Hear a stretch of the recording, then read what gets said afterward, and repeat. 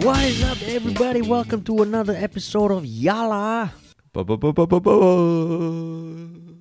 Today is the 2nd of July. This is the second episode in our daily elections roundup podcast coverage series. Yeah. Yes. The daily podcast, because there's so much going on every day. We have to actually put our thoughts down on paper every single day.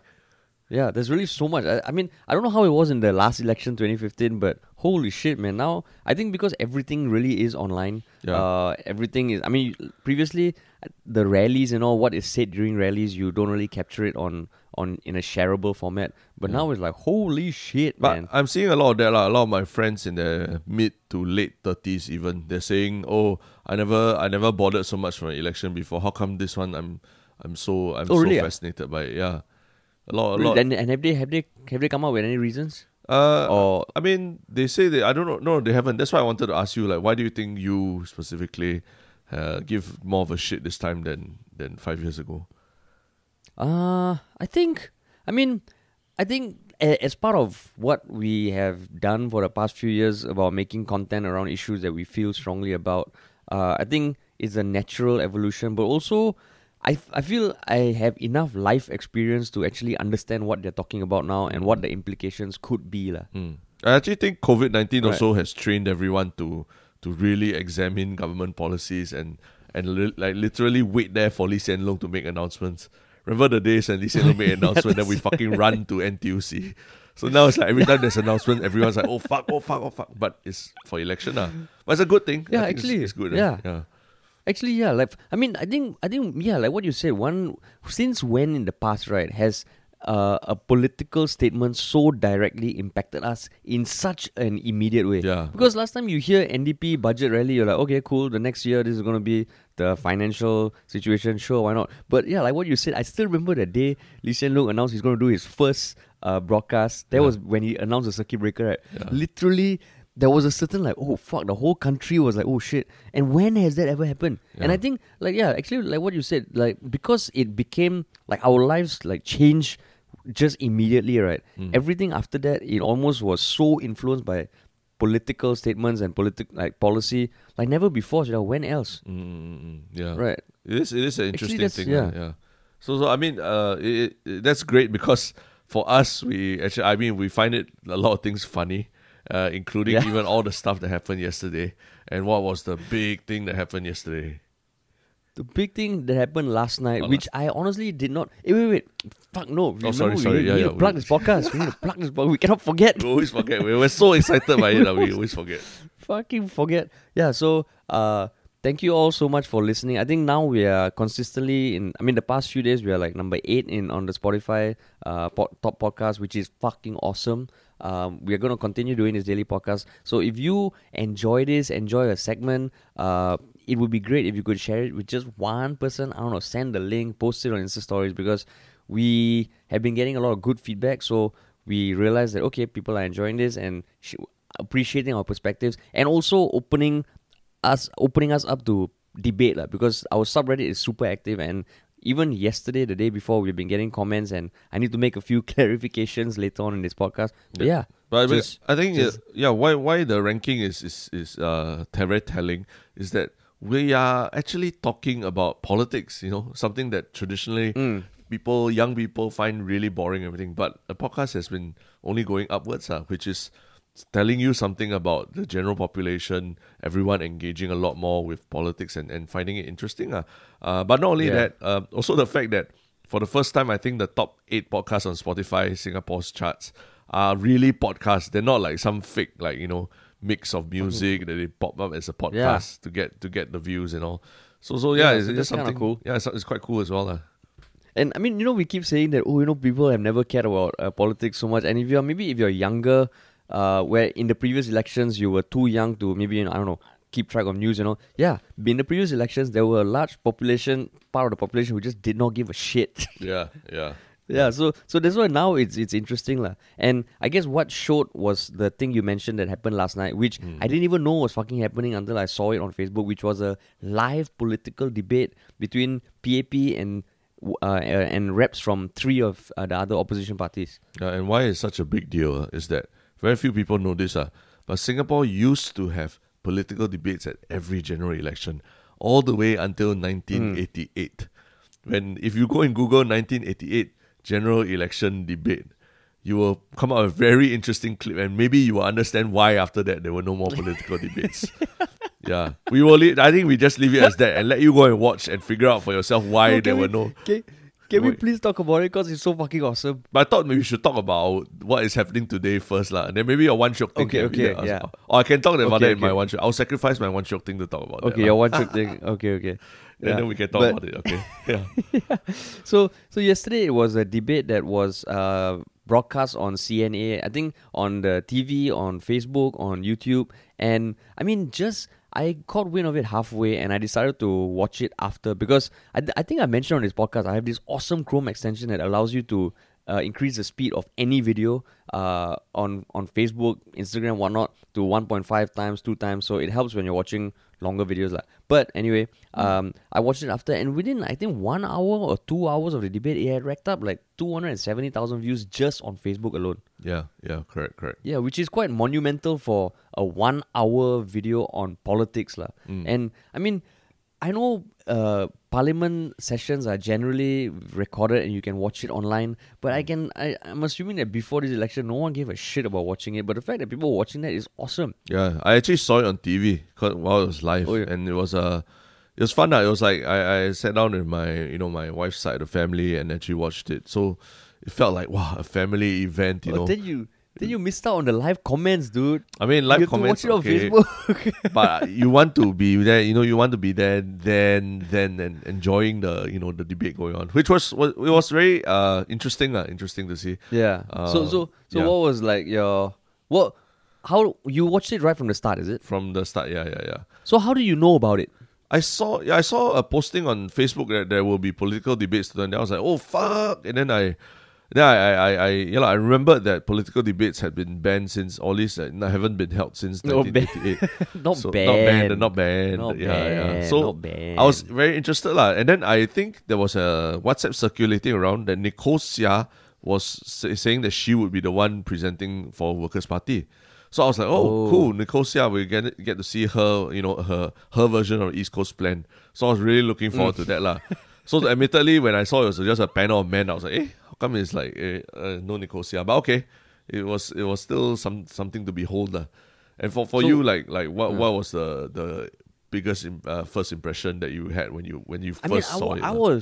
I was fucking happy, and I did go in thinking like, okay, this is it's gonna be almost like I don't know how scripted to a certain extent, and it isn't gonna have that raw, authentic feeling. But holy shit, man, I actually felt nervous kind of watching it because like the format was essentially there were two halves. The first half revolved around like each opposition party getting a minute and a half to respond to questions and a minute and a half to respond to such heavy questions, right? Holy shit, yeah, I felt nervous watching it, but I thoroughly enjoyed it. Yeah, so those who haven't watched it, I think definitely watch it. But if you just want to lay it out there, PAP's representative was the Minister Vivian Balakrishnan, very seasoned veteran in politics. Then Workers' Party was Jamus Lim, new candidate. Also, and we'll talk more about him, I'm sure. And then the PSP was Francis Yuan, who is I think he's ex-military, if I'm not wrong. A bit slightly older gentleman. And then the last but not least was also a political veteran, Chee Soon Juan of the Singapore Democratic Party. All dressed in their party uniforms. They were seated at a round table, all facing each other, with the moderator also somewhere seated amongst them. So it was just I was very curious about how the format would be, because how the previous kind of the previous debates, like almost 32 years ago, was very adversarial. Like it felt like that kind of typical debate where there are two tables, two teams, that kind of thing. PAP versus opposition. This one was like literally a round table where they sat and they could address each other like really like 2 meters or 1 point something meters away from each other, social distancing. So they were 1 point something meters away from each other, and they could really look each other in the eye and talk to each other. Yeah. So I mean, we don't have to cover everything that happened, but what were the big points for you, or how did you see it? I guess first of all, it's so funny that Okay, that it seems to be to be a politician, right? You need to, and when you want to sharing your ideas, you need to adopt a stance of like putting your hands together in like a praying kind of thing. It's so fucking common. Yeah. But yeah, maybe it's to do with the how they were seated also, right? The height of the table, everything. I don't know, man. Isn't it an Instagram trend? Where people like put their hands together and like look. What's it called? Huh? Yeah, isn't there a name for that thing or something? Like fuck, like the Supreme pose, or am I just so out of date? Maybe we both are. I don't know. Yeah, but I get what you're saying. Like they just put their hands together. It's sort of like the fingers touching each other. It's almost like forming a pyramid kind of right? And then they they point at each other like that. And especially for Vivian Balakrishnan, who's a seasoned politician. The way he was doing it, right, was almost like to kind of, I don't know, like, you hear this thing, you should never point with your fingers and all this stuff. So, and I guess Jamus also was doing it. Chi Soon-juan just looked like he was out to kill Balakrishnan. Yeah. So the posturing was interesting, and I guess because our podcast, we're like we swear and all the shit, and for them to do it so eloquently, so wouldn't say censored, but so wholesome, right? I found quite impressive, lah. Yeah, and I think the moderator really he was probably really brief, like, okay, 1.5 minutes, you got to stop them. So he, the moderator he was a what? No, go ahead.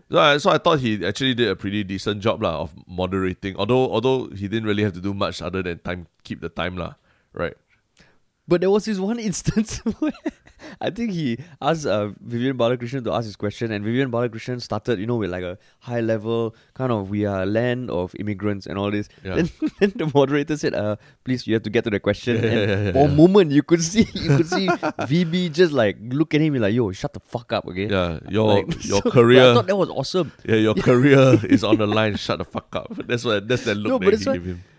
Yeah, that's why props to the host, man. Like, he kept it real, and he didn't treat any of them unequally. Yeah. Do you know who the host is? On the topic of... Do you know who? His name is Joseph. Jamie Ho. Yeah, no, Jamie Ho. From the internets. Appears that he used to be a director at the Ministry of Foreign Affairs. And Vivian Balakrishnan is the foreign minister. So I don't know what he's doing now, but definitely there would have been some level of hierarchy if they were in the organization at the same time. Wow, now Jamie Ho is like giving it back to him. So when Vivian Balakrishnan looked at him, it was years of like fucking Last time you worked for me. It's like, it's like in army when you go back reservist, you get someone, or like in army someone who's like higher ranking than you. Then out in the civil world, you're like equal, or even the dynamics are reversed. Right? You could see that in Vivian's eyes. Yeah. But okay, so on the topic of Jamie Ho treating them equally, one thing that I did find a bit weird is, debates, especially the most viewed debates, I guess, in mainstream media that you see are the US debates, where there's the different representatives and they are all almost on a level playing field. But this one, the fact that each opposition party generally had 1.5 minutes and Vivian Balakrishnan had 4.5 minutes was a bit odd. I know there are many explanations why, but what do you think about that? Actually, I think what was the problem was that the round table actually gives the false impression that they want to give everybody an equal say. Because if you look at the debates previously, it's always, like I said, it's like a typical debate where there's only two sides. So the two sides that they say would be the incumbent and the opposition. And the opposition would be fielded by multiple opposition candidates. And then they will give each of them equal time. Each side of these two sides equal time. That means the PAP would get like I don't know what, a full 6 minutes. While the opposition side will get, for two speakers, will get 3 minutes each, but they also get 6 minutes. So I think what they were trying to do here is that, to set a debate where it's PAP versus opposition, and PAP gets, the same amount of time as the opposition, but the opposition has three candidates, so they have to split the time between the three of them. I see. Okay, that makes sense because, I mean, from what I understand, from what I've surmised from the internet that tried to reiterate how it was structured, the first segment was the moderator gives like 3 questions, then each opposition party member gets 1.5 minutes, and then 4.5 minutes for PAP. And then in segment 2, the Q&A, PAP can ask a question to the opposition party candidate, and the opposition party can in turn ask a question to the PAP candidate. And it's 1 minute per question, 1.5 minutes per answer. And I think what you said is exactly the issue for me, because the fact that it is a round table, right? Yeah, it feels like everyone's on equal footing. And I mean, as much as some people try to say, it's natural for the opposition to ask the PAP questions, they didn't ask each other questions. So of course, PAP should get more time, lah. But I think the optics of it don't look very good, lah. Yeah. So I guess what they wanted to do is make it look more inclusive, but it still basically had the trappings of a typical political debate, lah, where it's one side against another, lor. Yeah. Yeah, but I think if they would have structured that a bit more visually, like maybe get Jamus, Francis, and Chee Soon Juan to huddle up a bit more, then put like Vivian just by himself. Because even like you look at the papers they were writing on, right? Like the Jamus, Francis, and Chee Soon Juan all had like one piece of paper with one pen. Yeah. Vivian Balakrishnan had like a fucking ops room with like 5 sheets.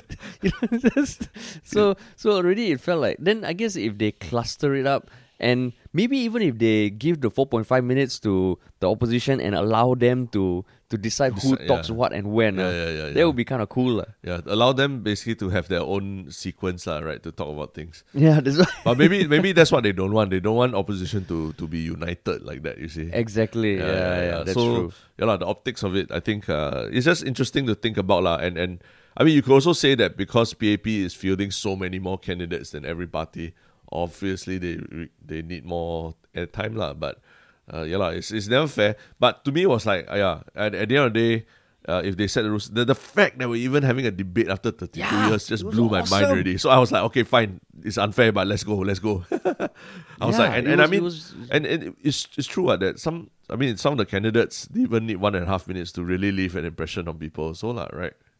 Yeah, now I think like fucking most people, I would say, are in love with Jamus. Yeah, that's the elephant in the room. Jamus, after the exit of Ivan Lim, another Lim has come to take the spotlight. That's why. Yeah. And you just compare them. Holy shit, man. Yeah. So why what was your impression of him when you saw him talking and everything? Yeah, I guess the thing is he was very eloquent. He's very articulate. He seems he has that sincere look. You know, he checks all the boxes of like not just fucking like bearing down and staring into the heart of and soul of VB like Chee Soon Juan was doing. He seemed to be addressing the whole table. And in terms of the way he communicated his points, right, I liked his approach that was more based on his own experience as a fucking accomplished economist. I think now people are sharing his CV. And it felt less personal or less vindictive, just in terms of the tone, right, than the other two candidates, lah. Yeah, correct. I mean just his mannerism, everyone. I think at first there's a little bit of getting used to his slightly American twangy accent, but it's still Singaporean, and you can even sense it when he speaks Mandarin and all as well, lah. But once you get used to that, then you just see how energetic and enthusiastic he is. Like it's like the kind of nerd that's so happy talking about Dungeons and Dragons, that kind of thing. But he's talking about economics, lah, and they're trying to explain Workers' Party. Then I'm like, wow, this guy like got passion, lah, like real passion. Doesn't feel like he's arrowed to be there. Doesn't feel like he's doing it because he wants fame or anything. He feels really passionate about it, lah. So that's one thing that came across in the way he talked, Yeah. And then, but I know he's building up a big fan club. There's a hashtag Jamus Oppa like trending on Twitter now. Like a lot of people are like posting about how much they loved him. I'm not talking about girls. I'm talking about also guys saying, I literally saw lines like I would go gay for Jamus, and I'm so erect right now watching Jamus and stuff like that. So Jamus, if you wanna go and see your fan base, check them out on Reddit, lah. They're all pining for you. Yeah, man. I mean, and I think it helps that he also has a memorable name. Because admittedly, right, for Francis Yuan, I had to repeatedly ask myself, okay, what's this guy's name again? Yeah. So, I mean, unfortunately, in politics, it is a visual, almost how much airtime you get, how memorable you are, right? And Jamus is his fucking name, right? And his full name is Jamus Jerome Lim. So that's JJL. Right? We got JJ Lin, now we got JJL, yo. JJ Lim, JJ fucking hell, yeah. JJ Lim. Yeah, that's why he's JJ Lim. Yeah. Very Who knows? For all we know, right, he might be an amazing singer as well. Right. But I guess the other thing to note also is that he's definitely much younger than all the other people at the table. And he's a first time, completely new, fresh candidate brought forward to debate against a seasoned veteran like Chee Soon-juan, a seasoned veteran like Vivian Balakrishnan, and probably a much more experienced older person like Francis Yuan. So I thought that in itself showed how much confidence Workers' Party had in this candidate, that they didn't even need to put the big guns in this. We just put a fresh candidate there. And I think overnight, like suddenly Sengkang GRC looks like a very, very winnable proposition for Workers' Party. Suddenly overnight. And I think a lot of couples maybe, were thinking, oh, I don't want to live in Sengkang, fucking far. And now they're like, whoa, Sengkang will be the bomb, man. It'd be awesome. Jamus constituency. Party with Jamus every weekend. Well, yeah, it's just amazing that so many people... I think his tone also, because like Chee Soon-juan and VB, you could tell it's years of animosity, and it's almost like that awkward family dinner where people are bringing up the past. But Jamus at the end was like, I had fun, guys. Wow, that's awesome. Yeah, this is exactly what we did. Yeah. But I mean, you brought up the Vivian and Chee Soon-juan thing. Like what stood out there for you? Because a lot of people were saying, it was basically two of them were fighting, but the man of the match was Jamus Lim. So, but what was stood up for you in there? First of all, I think just one thing that I think we should seriously consider is, there's all this talk of suppressing the GST hike versus increasing the GST hike. I honestly think whatever deficit that comes out of suppressing the GST hike, we organize a pay-per-view MMA fight between Chee Soon-juan and Vivian Balakrishnan, and it'll rake in the moolah. You hear all this white collar boxing and all that, right? Yeah. So it doesn't need to be full on MMA. Just get them to train, create a reality show around it. It'll be fucking dope, man. Yeah. But aside from my dreams and aspirations, I think there was one main point of contention which is still being contested about Chee Soon-juan's claim that Heng Swee Keat in 2016, I believe, at a forum, he kind of cited the plans by someone at URA about how Singapore can Singapore can accommodate up to 10 million people. It's ex-HDB engineer Liu Taika who said that Singapore can and should accommodate 10 million people but I think he was just citing it as part of a speech or something I was trying to dig in a little bit, but we've been seeing a lot of clarifications that, I mean, it's sort of like you're sitting here and us saying, oh, Singapore can have 20 million people. Oh yeah, because this paper says so. Maybe that kind of thing, right? It's just a bit of a speculation. It's not a statement. Essentially, Chee Soon-juan used that as an anchor point for a lot of his arguments, kind of saying that, there's already a lot of foreigners in Singapore, and Heng Swee Keat said was toying with the idea of 10 million Singaporeans, and that set VB on a quest to debunk and he said, you're taking a cheap shot, this is falsehoods. And I think he even said at one point, just this day the government put out a notice for individuals such as yourself to not indulge in falsehoods. Fucking low blow. So, and then after that, I think Chee Soon-juan posted something on his Facebook kind of referring to the forum where Heng Swee Keat mentioned that. And then Factually, which is a government initiative to debunk falsehoods, have also come out and said, oh, that's false. Yeah, I'm surprised that they haven't puff-mud that. But one thing I found funny was that, remember how in the 2016 US presidential elections, how Trump, every time someone said something about him, then he'd be like, fake news, fake. This one, Balakrishnan, was falsehood. This is our Singapore version of fake news, is falsehood. Every time anyone says... Cheap shot. Anytime someone says something that you don't agree with, just say falsehood. No, then another thing I think Vivian Balakrishnan is fucking good at, which I'm going to start using in real life. Whenever you have someone who disagrees with you, you say what you believe, and then you say, I hope you agree with me. Why? Terence, because he said that so many times.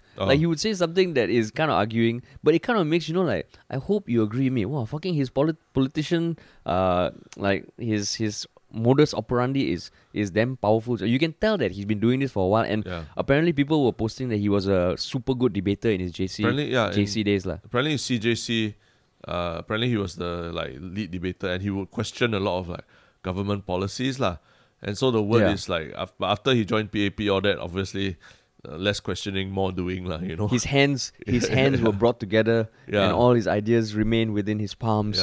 But you can see closed on his fingers. You can see that he's got the chops to sit down and really talk about the numbers, talk about the philosophy behind things. And so it's not easy for someone like Jamus or what to challenge him. But actually contrary to what you were saying, that I was reading some comments that some people saying that he was being very condescending, even towards like Jamus Lim or what, when he said things like, "Oh, you are just PAP light," or I mean, even to whether it's to Chi or what lah, just saying falsehood, stuff like that. So what do you think about what do you think he came out? Vivian Balakrishnan came out of it looking better or what?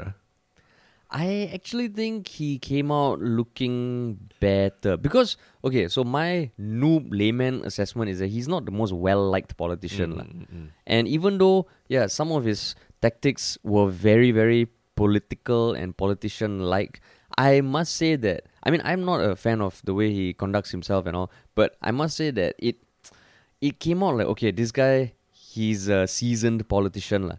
And he was condescending, but it's almost like, I don't know, my bar for how a politician behaves has been set very low.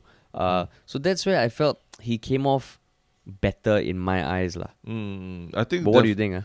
No, I think definitely in terms of one criticism people had, which I think you also can't say is a criticism, is that I mean, he just trotted out, when you're asking about plans for the future, he basically just trotted out everything that they had done already in the last few months. So you didn't really learn that much new or groundbreaking from him. Like, if I ask you now, like, do you remember anything that Vivian said about policies? You know, at the end of the day, I don't. All retroactive. But if anything, I remember Chee Soon-juan's 10 million thing, and I actually went to go and check out to see if it's real and all. So if you say, I mean, whether he's well-liked, I can't say, because it also depends on where you stand on the spectrum of politics. But you asked me what is the key topic that I took away from the debates about all this, is whether is that 10 million thing, is it real or is it false? Because it's a big point of contention. I mean, some say that although Chee Soon-juan was very combative or that, in some way he was the only one that managed to needle the PAP into giving a flat out answer that this 10 million is false, it will never happen, almost like a promise, right? That you can actually hold to them 5 years later at the next election and say, there's no such thing, right? So if objectives wise, maybe that was what Chee Soon-juan was out to do, a kamikaze mission, really fight and tooth and nail to get them to promise to it. Yeah.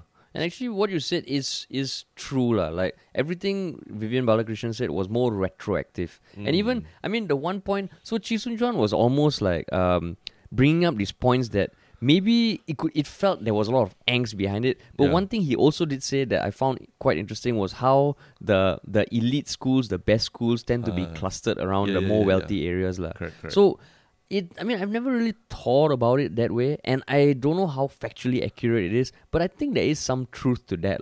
And that was what I found quite interesting. And again, I can't remember what Vivian Balakrishnan responded with. And maybe that's his magic power. Yeah. He talks at the end of the day, you're like, yes, that sounded smart. What did he say?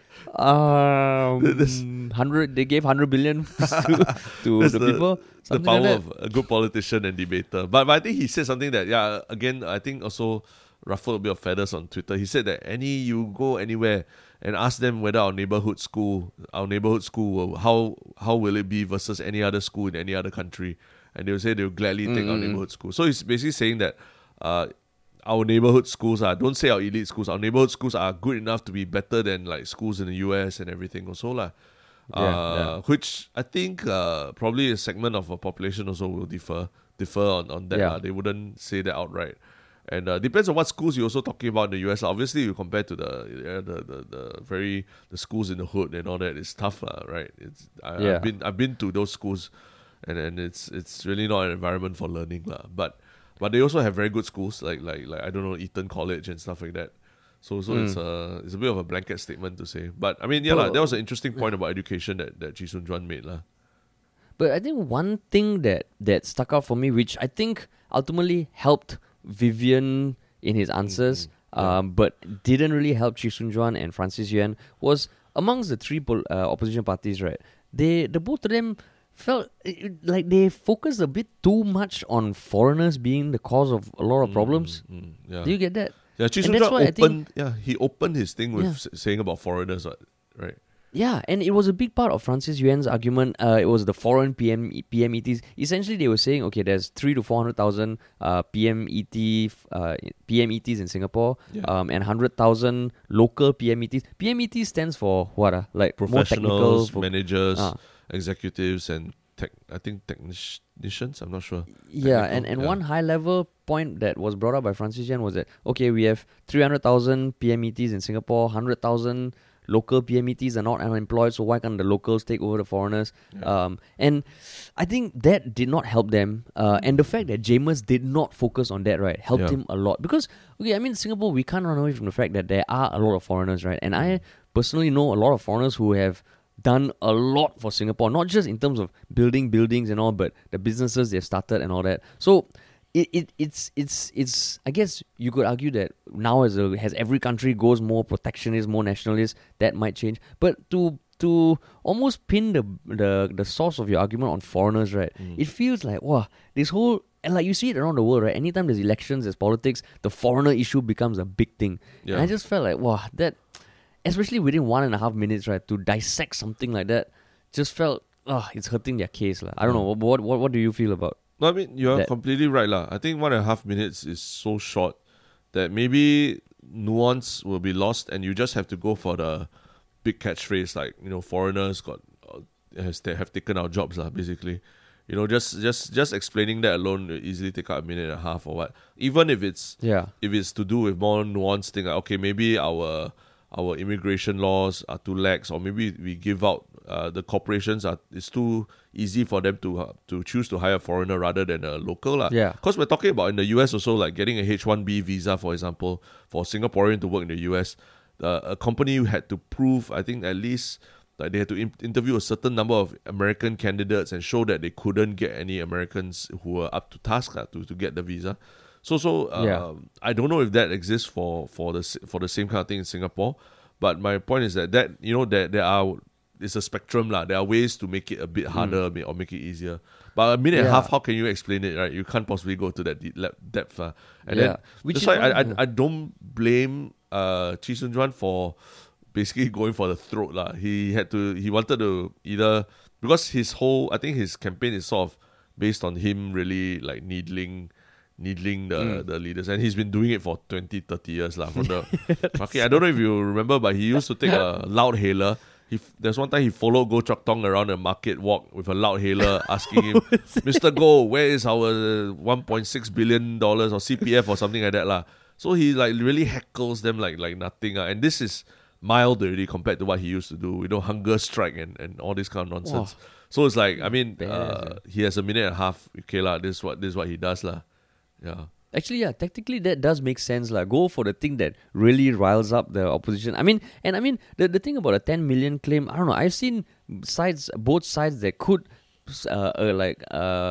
support what Chee Soon Juan is saying, but it's not quantifiable. It's not black and white enough to discount him. Yeah. But like what you said, it did needle VB. And just and.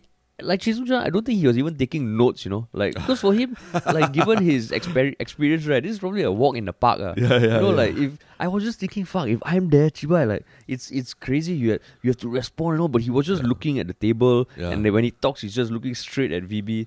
So I think for the younger listeners who maybe are not aware of the badass politicians, and I say badass in terms of just their fearlessness, right? That some of whom are still contesting for elections, but some of whom are more historical, like JB Jeyaretnam. Just go Google them, watch the videos, and read up. Holy shit, man! To do it now with social media, it's almost easier to have a voice. But back then, right, the extent they went to, right, is impressive, Yeah, I mean like what you say about Chi, right? Like he doesn't. I mean, he's at the end of the day, whatever you think about him, he's a pretty good orator, Like I've been to the physical rallies that he has had before, and I still remember very distinctly. He told this story about how he, as a father, he wanted to buy ice cream for his children. Then he went to the Ben and Jerry section and he saw the price, and then he was like, "Oh shit!" Then he opened the door to take the ice cream. Then the wife stopped him and said, "It's okay, we don't have to." But then she put back the Ben and Jerry's ice cream. Then they went to the $1 NTUC fair price brand and then take the ice cream. She says, "Okay, it's okay. Let's eat this one." Then to him, even it's like, hearing secondhand from you. Yeah, he's like, "I want to give this to my children, but the sacrifices I have had to make as a politician in Singapore, being bankrupt and everything. This is what I have, but at least my family supports me." And which man doesn't want to provide for his mother? Which man doesn't want to buy expensive ice cream for their children and all that? but you know, this is the Yeah. sacrifice I made for Singapore. So I was like, wow, fuck. Like, even if you are there at that moment listening to this, and this is like, you're standing on a muddy field in the middle of the night, mosquitoes, everything. Even just listening to that, you feel like, wow, fuck, okay. I mean, but of course, Yeah. I've also heard stories of him being a megalomaniac and stuff like that, lah. So Yeah. but I'm just saying that he has he's very experienced in this, lah. Like, he talk debating and you know, riling up emotions. He's damn good at it, lah. But that's why it was so funny. Like, he was so tense, right? And then you look at Jamus, who communicated his points super awesomely well. Said it was fun. He even took a Wi-Fi, you know, before the thing started. If you go to his Facebook page, can you imagine what Chee Soon Juan was doing before or not? Probably like, you know, like before Mike Tyson gets in a fight, he's just like mentally listening to some hardcore heavy metal music or something. And I love the way that when Vivian said to him, we've had our disagreements, and then Chee Soon was like, just professionally. Yeah, Then just Vivian's professional. like just wanted to like just ask him, shut the fuck up. Because I mean, they've had a long history, lah. Holland, Bukit Timah, the area, they've been and fighting. they were from the same school also. ACS forever. Yes, walao eh. Yeah. But okay, so one thing is, I know the way they decided which opposition parties would get a seat is based on the number of candidates they're fielding, lah, right? So Lim Tian, who fucking like he's a character, yeah. He was pissed lah that he didn't get a seat at the table. Is it? And he even filmed a video saying how he's utterly disgusted because apparently SDP is fielding 11 candidates and he is fielding just 10. And he said, I think it was this debate thing. It seems maybe he wasn't informed, but it seems like it wasn't planned originally, It's a very or it last came minute out. thing, Yeah, it's a very last minute thing. So that's why he was saying that if he knew that there was a minimum number of candidates required to be fielded to get a seat at the table, he would have fielded more. Which I think is a fair point. But I think he also said he's going to record his own video where he's going to play the debates and then give himself like 1.5 minutes to respond. He's like doing a YouTube reactions video. Yeah, dude. So, I mean, like, have to give him credit for also... It's almost like now it's so cool. You have a spectrum of candidates. You have the hardcore, battered down veteran in Chee Soon Juan. You have the new, like, upstart Jamus. And then you have this guy who's just like, you know, outside the house at your family gathering. You're like, guys, let me in. Let me in. Yeah. But I mean, Fucking awesome, yeah. we didn't even mention much about Francis Yuan at all, unfortunately. I think he sort of faded in the background after a while. Right. Yeah, exactly, which is unfortunate lah. And that's where I think like the other three individuals all had very distinct personas, distinct points or distinct vibes lah. Francis Yuan, unfortunately, he's got big ears. His earlobes are massive. That's one thing I remember from he's got giant ears, which in Chinese legend is that you have a long life lah, you know. So, is it? Yeah. But aren't ears also one of your body parts that keep growing? Apparently, your ears and your nose. I don't know how true that is. I don't know, but his are massive lah. Like you go back and look at the video, it's massive. So maybe he's 400 years old. He has gone through all the general elections, every single one. Yeah, he's the wisest of all. He's the wisest of all. Yeah. But yeah, so I mean, essentially, is there going to be one more election coming? I know there was one more debate because there was a debate in Mandarin also, right? Was it yesterday? It was yesterday, and it was right after. But I don't see as many people talking about it. Obviously, because it's in Mandarin. Even if I were to watch it, I think I wouldn't have understood it because there probably were no subtitles either, lah. So it would have been tough for me to really follow all the way. But I heard Ng Yi Kung was on it, and he spoke Mandarin very well, apparently. Oh, really? Yeah. Apparently, but I think it would be cool. And I mean, I don't want representation just for the sake of representation, but I think it would be cool if there were females also on the panel, because just in terms of a debate where it's face to face, it's personal. I mean, just to see that interaction take place also, I think it'd be super interesting, Yeah. That's why. And is there going to be one more debate? That's the thing, we don't know, because like this one dropped on us like a surprise like that.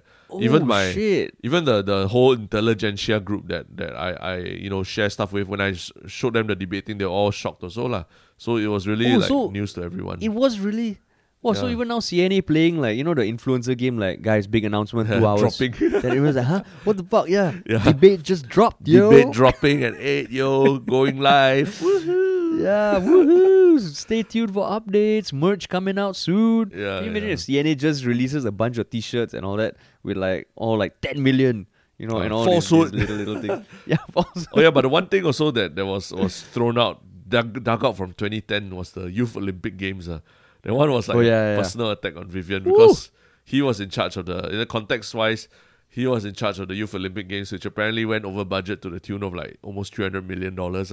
So when Chee Soon-juan brought that up as like, this PAP's tax and spend policy, how about your YOG thing? You can see Vivian's face like, wow, angry. It became personal after that. Yeah. Already. But one thing I always wonder about PAP candidates, right? Do they carry like spare shirts and pants with them? Because if they're all white, right? Can you imagine if before that he was just grabbing a coffee or something and he spilled? Then fuck, what are they going to do? Unless, or maybe they have like a little PAP stick, like liquid paper like that, where they can just wipe off any stain. There has to be some measures in place, man. But actually, easy, just go BB and Baba and buy RI uniform, lor. Then you're okay already. Yeah, so then they have to carry it around with them, like an emergency, like crack when you have a stain. Then they just ting. Or they have the location of all BB and Baba or RI bookstore on their phone. Like an app, an app. I need my shirt now. And someone just pulls up fucking just immediately the shirt or pants replacement. But yeah, so that was our thoughts on the debate. I mean, generally it was a fucking awesome thing that it happened. I really hope it carries on. But Jamus Lim, I guess we all agree he's like the next big thing, right? He's the next big thing, man. Everybody wants him in parliament, in the sense that whether it's an NCMP or MP or what, right? Yeah, because I think there have been kind of like celebrity politicians in the past, but even when Nicole Xia was came to the forefront in 2011, 2015, I don't know. Okay, maybe it's just because I was more pathetic back then. I didn't really remember her policies, but Jamus Lim is almost like it's his eloquence and smarts that people captivated people. Because even if you look at his Facebook post, right, he talks about the issues with the education system in a way that really makes you go think. Yesterday when asked about minimum wage, minimum wage, there's one big argument, it'll make everyone lazy, who's going to pay for it? And his approach to answering it on the debate and on his Facebook page actually makes sense. And you look at his CV, right, I think it's fucking insane. He's like 2 masters, 1 PhD in economics, and he knows his shit. And one thing I like about his CV is that he pokes fun at himself. Like even like the papers that he's written that haven't been published, he titles it unloved publications, unloved and unpublished. So some funny thing like that, So you can tell this guy also doesn't take himself all that seriously. Oh, I'm a fucking postdoctorate fellow, that kind of shit, which is nice to see in a candidate, Yeah. But yeah, if you guys listening have any thoughts that you want to share that we missed out, please do head over to our subreddit. Yeah, it's growing every day. And just hashtag Jamus Oppa on it so that we know. Yeah, Jamus Oppa or JJ Lim. Yeah, JJ Lim. So the next thing, topics. The Chapalang topics. So would you like to? So this segment, if you guys are listening for the first time, it's just where now that there's so much to cover, right, our approach is going to be one big topic that we dissect, talk about. The next one is just like a rapid fire of things that caught our eye, Yeah. So Terrence, would you like to begin? One a screenshot of an email that was circulating around a lot on WhatsApp yesterday was from the administrative office of Hwa Chong School. So the title of the email is in brackets, discipline, advice with regards to student online behavior for the Singapore General Election 2020.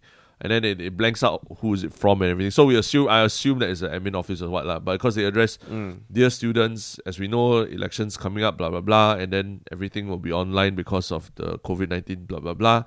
And they say that in view of the nature of political campaigning, the school would like to advise all students to refrain from posting or reposting messages, tweets, posts with links, photos, videos, anything pertaining to the Singapore General Elections 2020 on both their private social media platforms and any social media platforms associated with the school, including blogs or blah, blah, blah, blah, blah. They are part of the Hwa Chong program.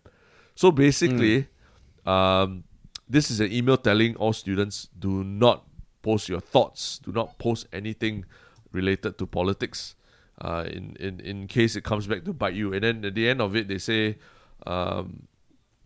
they said it would be best to refrain from commenting on these issues because social media does not allow for longer, more nuanced response to these issues. And then please also feel free to inform me if an online or media firestorm is brewing due to some unfortunate incident involving our Hwa Chong students. We will try our best to help the affected students to prevent any such incidents from getting out of hand. Thank you for your help and understanding. So, it was being circulated because people are like, what? Why? How can a school be telling its students whether or not they are below 18 or what to not have an opinion or not say anything about politics lah. What do you think about that? I think it's terrible, yeah. Yeah.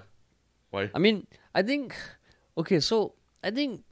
because someone was sharing on a Facebook post apparently a statement that Shanmugam himself said that students need to be educated about politics. Like this was back in 2009.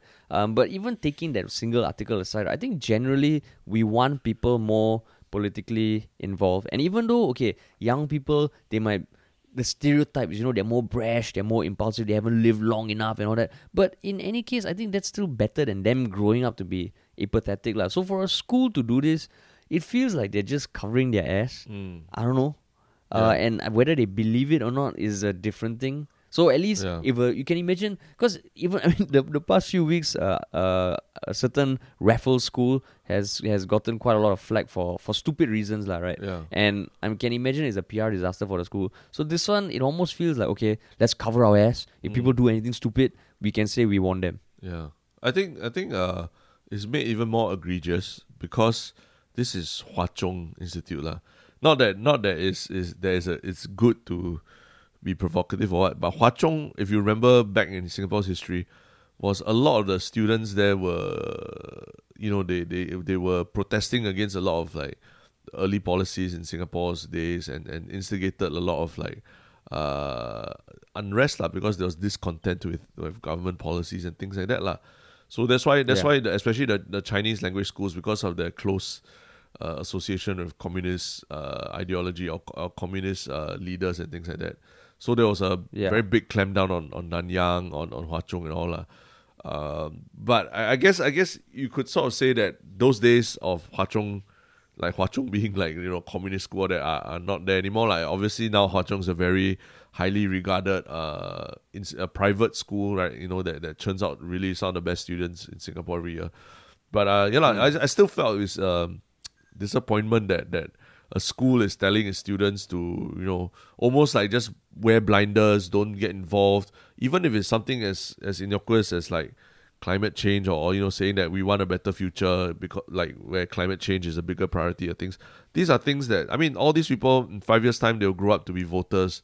They will grow up to be to be working in the contributing to Singapore's workforce and stuff like that. So I think it's if anything, the school should be more proactively trying to engage the students in explaining policies and stuff like that to them, and then in the process give them a warning lah, that if you have very strong opinions about it, just be aware of what might happen lah.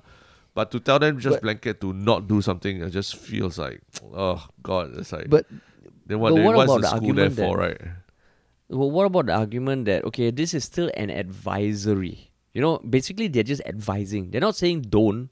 Advice to refrain from posting, but that's like I don't know, my mom saying I would advise you from talking about politics. I'm like, okay, I understand, but I'm still gonna do it lah. Yeah. So, but she's not stopping me or anything, right? But for this, that's why if it's an advisory, is there anything wrong with that? If they're not saying don't, they're not saying you'll get in trouble if you do post it. As I say, if it came from a teacher talking to her students or something like that, I would understand that. But if it comes from officially from your discipline master or whoever saying dear students and all that, right? Then it feels like something that now is an advisory, but if you breach it, they can do something like suspend you or whatever lah, because it's coming from an institution, right? Actually, in the subject header, the first word in square brackets is discipline. Exactly, discipline. So I'm pretty sure advice with regards to student online behavior for the Singapore General Election 2020. I'm pretty sure it's the discipline master. Fucking hell, so, last time if discipline master tell you don't do something, you still go and do it. What will happen to you? Something will happen to you lah. Advisory or not lah, right? Yeah, we advise you to come to school on time. Yeah. We advise you to cut your hair. Yeah. When you come to school late with a long hair, you fucking get shit lah, right? Tension and shit lah. You're advised to do things, but in school, advisory is as good as telling you to do it, right? So this goes back, right? I'm assuming that this is legitimate lah, and from the number of people who are sharing, commenting, it feels legitimate. Yeah. This is another example of a fucking institution being so ignorant of social media. Like if you're sending an email, like let's say they were having an assembly or virtual thing and the discipline master says it, but to send it in an email which can be forwarded, which can be screenshot, is fucking stupid. So for that reason alone, right, Hwa Chong deserves to be spanked lah. Yeah. Because they know in this time and age when they're considered an elite school, in air quotes, that ultimately what we're saying is, our education system is world class and all this stuff, and we kind of train people to think critically and all that, and you have the establishment showing this. So that is my biggest issue with this. I think the advisory thing, whether it's going to be imposed and all, it feels very government. We advise you to not do this, do that, with the leeway of imposing something. But for a school to do this, right, it's fucking stupid lah. Maybe the teachers were like, please don't do it. If not, got a lot of additional work for us. Please, I want my cooling off day also. I want to have my election day free from having to deal with student problems. Please don't do this. Please. But surprisingly, there's not much news on it. I think there's a Mothership article, but at the rate Mothership publishes articles, I think they've lost a bit of legitimacy also. Apart from that, nothing else. Again, Mothership. I mean, if you read again, like, actually it's another topic lah. But it's a bit disappointing lah, this whole thing. Yeah. So that's one of the first Chapalang topic. The second Chapalang topic for me was there's apparently a post going around that shows screenshots from a volunteer with another opposition party where he claims that there are PAP posters out there that don't have the electoral committee sticker, which kind of certifies that it can be put up lah. Which is quite worrying, I guess, because you can imagine, like, as an opposition party being told that, okay, the rules are you need this sticker to verify that this poster can go up, and you're seeing PAP posters without it, and he has pictures to back it up lah. And it's not say outdated pictures because it shows the current people who are contesting. So that feels a little bit weird. It's in the Bishan Toa Payoh GRC. Yeah, for sure lah. There are a lot of posters everywhere now. And one thing that irritated me last night as I went for my usual walk with my two dogs is that one of the giant PAP posters was put at pretty much my eye level, So it actually is so fat that it actually blocked some of the walkway that I had to walk with my dogs. You know those shelters that from the bus to the overhead bridge, that kind of shelter. Yeah, that kind of shelter. They put the PAP poster, the big one, at my eye level, so I actually had to siam the poster. And then because my dogs take up about 1 meter on my side, it just leaves you a much shorter space. And then I can imagine, like, if I'm using my phone and just walking, I could crash into the PAP poster and get struck by the lightning somehow. So I'm like, why got so many posters you must put in the middle of this walkway like that? That was the thing. So maybe that it's worth looking into why there's so many PAP posters around. Yeah, so he has emailed the ELD asking, and of course, because it was on Facebook, the comments were very constructive lah. With I think one of the most popular comments being, "Fuck the PAP, always play this." Yeah. Oh, fucking the comments on Facebook are dopes, yeah. Yeah, it's crazy. But yeah, so that's I think currently being investigated. Yeah. So we don't have any news, but that's something that caught my eye. Yeah. Then another thing that caught my eye, but also has been making its fair share of rounds on Facebook and YouTube and all. I think a lot of people are watching this video. It was on nomination day, there was one PAP candidate in the Marymount single member constituency, Gan Xiao Huang, a new PAP candidate. She was the first female SAF general to come out and basically the first female SAF general, which makes her quite a badass right? So she's coming out to do politics now, and she is running in SMC Marymount, and she gave a speech to implore Marymount residents to vote for her And the thing when I watched it, the thing it invoked in my mind was like the Hunger Games, the reaping scene where they are like, announcing, like, they are pulling out candidates' names for like who's going for the Hunger Games, because it's kind of scary, because she took on this really like BMT, like general addressing BMT kind of tone, Marymount residents, that kind of thing. And then she's flanked by two people who are just standing there and just wearing masks and just staring with her. So it looked like almost like gang fight, like that kind of thing. And so that like was the video that people overlaid and intercut with like going to war from Game of Thrones scenes and all. That was a speech, is it? I haven't seen the video, but do send it over. But yeah, it's just meme worthy because I guess she's so used to being a general in the army, and that's how they address people. So she addressed the Marymount residents, vote for PAP. And then at the end, there was a chant in Malay, I don't know, something PAP, something PAP. And then like even in Chinese, it sounded like a communist, like, you know, a communist chanting and kind of thing. So, and she was like, her face is so angry. So, I mean, my thought was that, okay, maybe in the SAF, you know, in the SAF as a female general, you need to talk like that to people, but outside SAF, I mean, you need to appear a bit softer side and all, you know, don't need to go all the way to Kichu, all that, but then at the same time, feel a bit more human. And if there's one person that she should maybe look at, I thought, was that Tin Pei Ling. Tin Pei Ling also did her speech for her own candidacy in I think MacPherson, right? And Tin Pei Ling, I mean, you remember the initial days of Tin Pei Ling and people were laughing at her for being this small girl and wearing her favorite handbags and shit. Now she's super eloquent. She walks out and she's super eloquent in English and Mandarin and everything. And so, you must strike a balance. I think we got enough generals. We have more than enough generals in the PAP already. We don't need you to come and tell us that you are also general. You also can be general. You know? I mean, honestly, like you look at it, right? The first thing that came to my mind is almost, if you take this and like label it North Korea dictator or something, it'll totally fit because they're wearing white. And of course, the comments, the first comment, I think the most popular comment is like, this one looks like scolding the residents for not preparing standby HDB.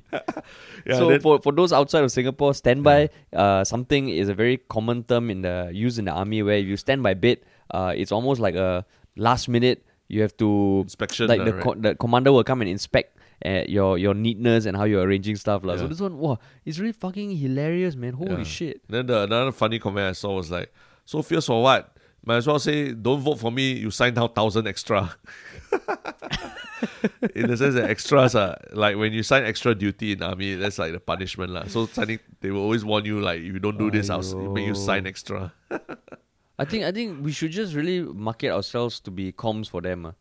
Yeah. Like, I think anyone, you ask a fucking 15-year-old guy or girl, they will be able to come up with a better comms like strategy than theirs. Like, because this one, how is it supposed to instill any inspiration or... Oh my god, it's ridiculous, man. It's like an official video. It's on the Straits Times page.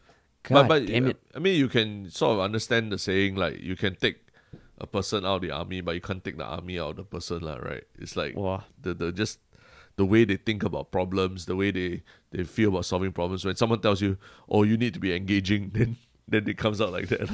You know, citizens of Marymount. Yeah. Walao, this is epic. Yeah. So that is cool. I think one last little note that we had was that I know that yesterday we talked about the Singapore at East Coast together. We have an East Coast plan. The East Coast plan, yeah. So they launched, like literally like overnight. I think the PR went overdrive. They said there really is a plan. So they actually launched the Together, We Care at East Coast plan. So there's actually shit. If you go to the page, there was an e-rally last night, I believe, and then you go to the page, there's a East Coast Together, We Care at East Coast plan. So I think it's their way of saying like like maybe I think everything the words that were in his word salad were all there Together we care at East Coast. It's just that he didn't say it in sequence that's all So it's funny. So my thing was I'm not 100% sure if they actually planned to call it Together We Care at East Coast, or whether it was just maybe Together at East Coast or We Care at East Coast. But maybe they had to just cobble it together overnight. Actually, the fact that you were saying in the previous podcast that it would be cool if he owned it, to me, right, I'm looking at it and fuck, I think this is actually kind of like that in some way. They're owning it. It's almost like, are they poking fun at themselves? I mean, okay, you look at the document 8, it seems fairly comprehensive, of course, without going into the details. But oh shit, that's kind of cool. Yeah. And you can imagine the people who had to put it together. Maybe they had like a break. Finally, okay, like nominations all announced, and then Fucking after that video, they knew that shit was coming. They knew that they're going to get an email from your boss. Hey guys, we need a plan. We need to put together a plan. So if you Google like Together We Care East Coast Plan, first article that comes up is from Mothership saying this is the real Together We Care at East Coast Plan. The only thing I'm very disappointed in this article is that again they don't mention that basically everyone's been laughing about that speech. All they say is, in his thank you speech at St. Anthony's Canossian Primary School, Heng assured East Coast residents that the team has a plan for them, an East Coast plan. Come on, guys. There was this went viral overnight. You gotta at least acknowledge it, but they don't. So then they continue to talk about the real East Coast plan. And if you see the logo, like the Together is a very nicely designed logo, but the We Care at East Coast is not. It's just words. So I don't know if it was just the Together plan for East Coast, but they had to throw in We Care and everything. Then you look, this is from the incumbent, right? Who has the access to the most resources. Then fucking is a document uploaded on Google Drive, and the file name is ECGRC2020 _ for uploading.pdf. Come on, guys. I say they fucking rushed. So guess who was activated overnight? Who was the very bottom person activated overnight to make this work? I'll give you the non-essential artist in charge of putting all this together. Oh, that's true. So you all keep saying non-essential artist. Now he helped you put Together We Care at East Coast. Together We Care. Because you look at the poster, Together is very nicely designed, but We Care at East Coast it's just text. No, dude, but honestly, I can't get over the file name. Fucking _ for uploading.pdf. Yeah. Come on, guys. You can tell this one, they didn't want to put it on their own website and all that. Just fucking get it out to the world. Okay, put it in Google Drive and link it. Which is the truth because someone, I remember I saw a meme pointing out that Workers' Party was using Amazon services to upload stuff. And then I think SDP was using Google Drive PSP was using Google Drive. And only PAP was using Windows servers to upload stuff. So suddenly, how come now suddenly Google Drive for PAP means... Because the person probably was at home, they couldn't get access, they need the PIN to access their servers, then they're like, fuck, I forgot to bring my token, shit, god damn it. After the speech came out, all they're like, oh fuck, okay, call the designer. Hey, but I'm on leave today. No, you gotta do it, man. Right. Just upload it. Your leave is not essential. Your leave not essential. Underscore for upload so we know that that's the one. And we don't accidentally upload your family videos or something. Yeah, not for review, not for check or anything. For uploading. Upload that fucking document. Don't fuck it up, okay? Don't fuck it up. So if you go and check later and then you find that the file has been renamed, that means maybe someone heard this podcast and then quickly told them. But what the fuck, man? Oh my god. Kudos to PAP for owning it. Wow, owning it means owning it. But that's the Chapalang. That was the end of the Chapalang. The one mini segment we have is just for me to clarify some of the stuff I said in previous podcasts apparently not factually true, which I acknowledge, which is what I want to correct as well, okay, and Mr. also Tilani, to kind of respond to.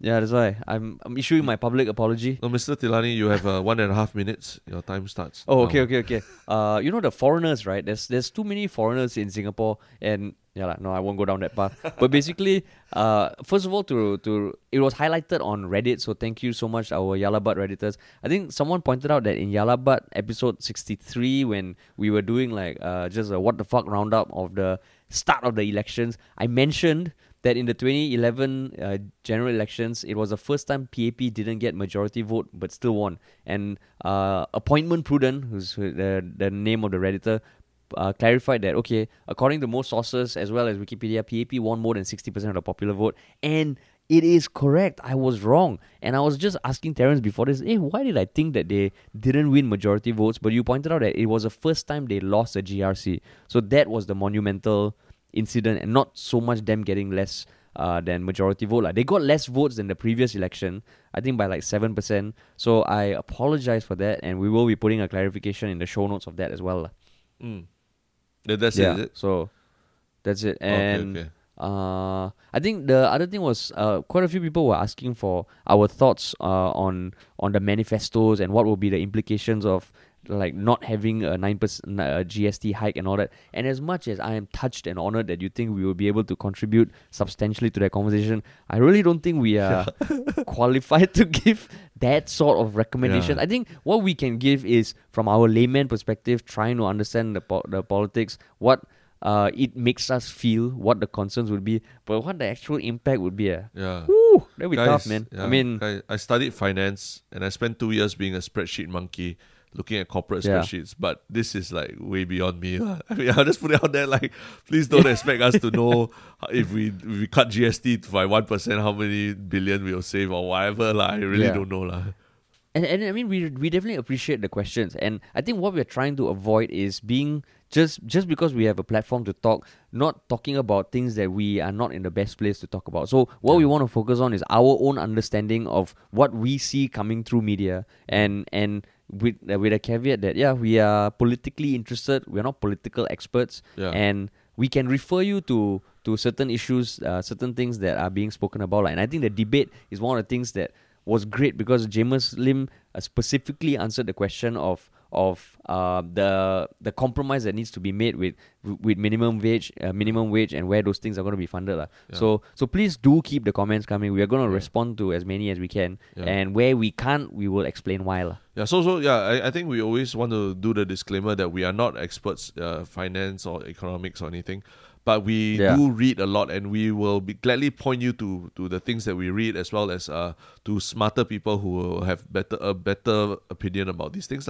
But if you want a general understanding of what is going on and maybe laugh about certain things like Together We Care East Coast Plan, please come to us. Or if you want to ask us stuff that is more about, I don't know, like I think just as a note, just ask us anything you want. We will try and answer. We'll try and respond as best we can. But where we can't, we will explain. Why? What I just said like 2 minutes ago. But that's all I wanted to clarify. And so we go to our one shook thing, right? Which is one shook thing. I mean, as much as we said that it should be aside from politics, I think since the request is there, I will say that if you go and Google the 1988 general election debate and check out the videos of it, what you will see is what I've been discussing about the last televised political debate in Singapore, featuring JB Jeyaretnam, Chiam See Tong, very young Goh Chok Tong, and an even younger Lee Hsien Loong. And you watch that, and it's really quite something to behold. Like what struck you when you saw it? Because I know you were like jizzing your pants when you saw it. Yeah, I was, man. I mean, I've heard JB Jeyaretnam was like a badass, and to see that, right, in to just grill Goh Chok Tong and Lee Hsien Loong, who in later years became very, very prominent politicians, and to almost see them struggle to deal with his interrogation, right, was holy shit, man. That was crazy, man. For context wise, right, last time the televised debates were slightly different in format, in that the first half was kind of the same, question answer kind of thing, but the second half of it, you know what they did? They gave each side, like the PAP side and the opposition side, 12 minutes to grill each other. 12 full minutes to just sit there and grill each other, like how you saw JBJ grill Goh Chok Tong and Lee Hsien Loong and vice versa.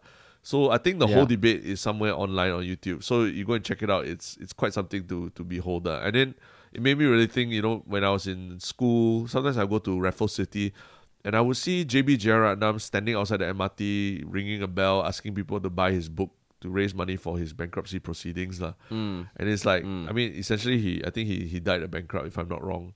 They want to have to verify, but he died a bankrupt because he got sued for a lot of things. So, it's just, you really see the fates of these like people who devoted their life to politics, like, where they were at their apex and where they were at their lowest, and it's quite something to behold. Yeah, and now his son is leading the Reform Party. But I think he's still on stay-home notice. I think he cannot. Is it? Yeah, because he came in from UK, so he's on stay-home notice all the way until election day or something. Wow. Yeah, planning there not very good, unfortunately. Yeah. But so that was my one shock thing. Okay. My one shock thing was a video I saw from someone I've spoken about previously called Mark Rebier. The guy who does this. Yeah, again. No, but now he has a new thing that I think is just something worth celebrating because he started off doing like these live streams in quarantine where he would take callers, get an idea and come up with a song on the spot, and they're normally fucking hilarious. And towards the end, he and his team decided to do a tour around drive-in theaters, lah. So Okay. he actually released a video that shows highlights of the concert, and there's drone shots of like these concentric circles of cars, and I just thought like, holy shit, this is one effort, and not just him, his whole team that kind of really adapted to the situation we are in, lah. And I think anyone in performance, entertainment, content creation, just watching that, wow, I felt like, oh shit, you can think about the impact COVID has had on media and all that, but to see how successful that was, right, was pretty dope, yeah. So it's on his Instagram, and it's just like a 12-minute video that summarizes his tour, which has ended already, lah. Cool. Yeah, Some super cool. entertainment outside of the general elections. Yes. So And we will yeah. see everyone again tomorrow, right? Yeah, tomorrow. So enjoy the rest of the day. Ping us if you want us to talk about anything specific. And until then, peace. Vote fearlessly.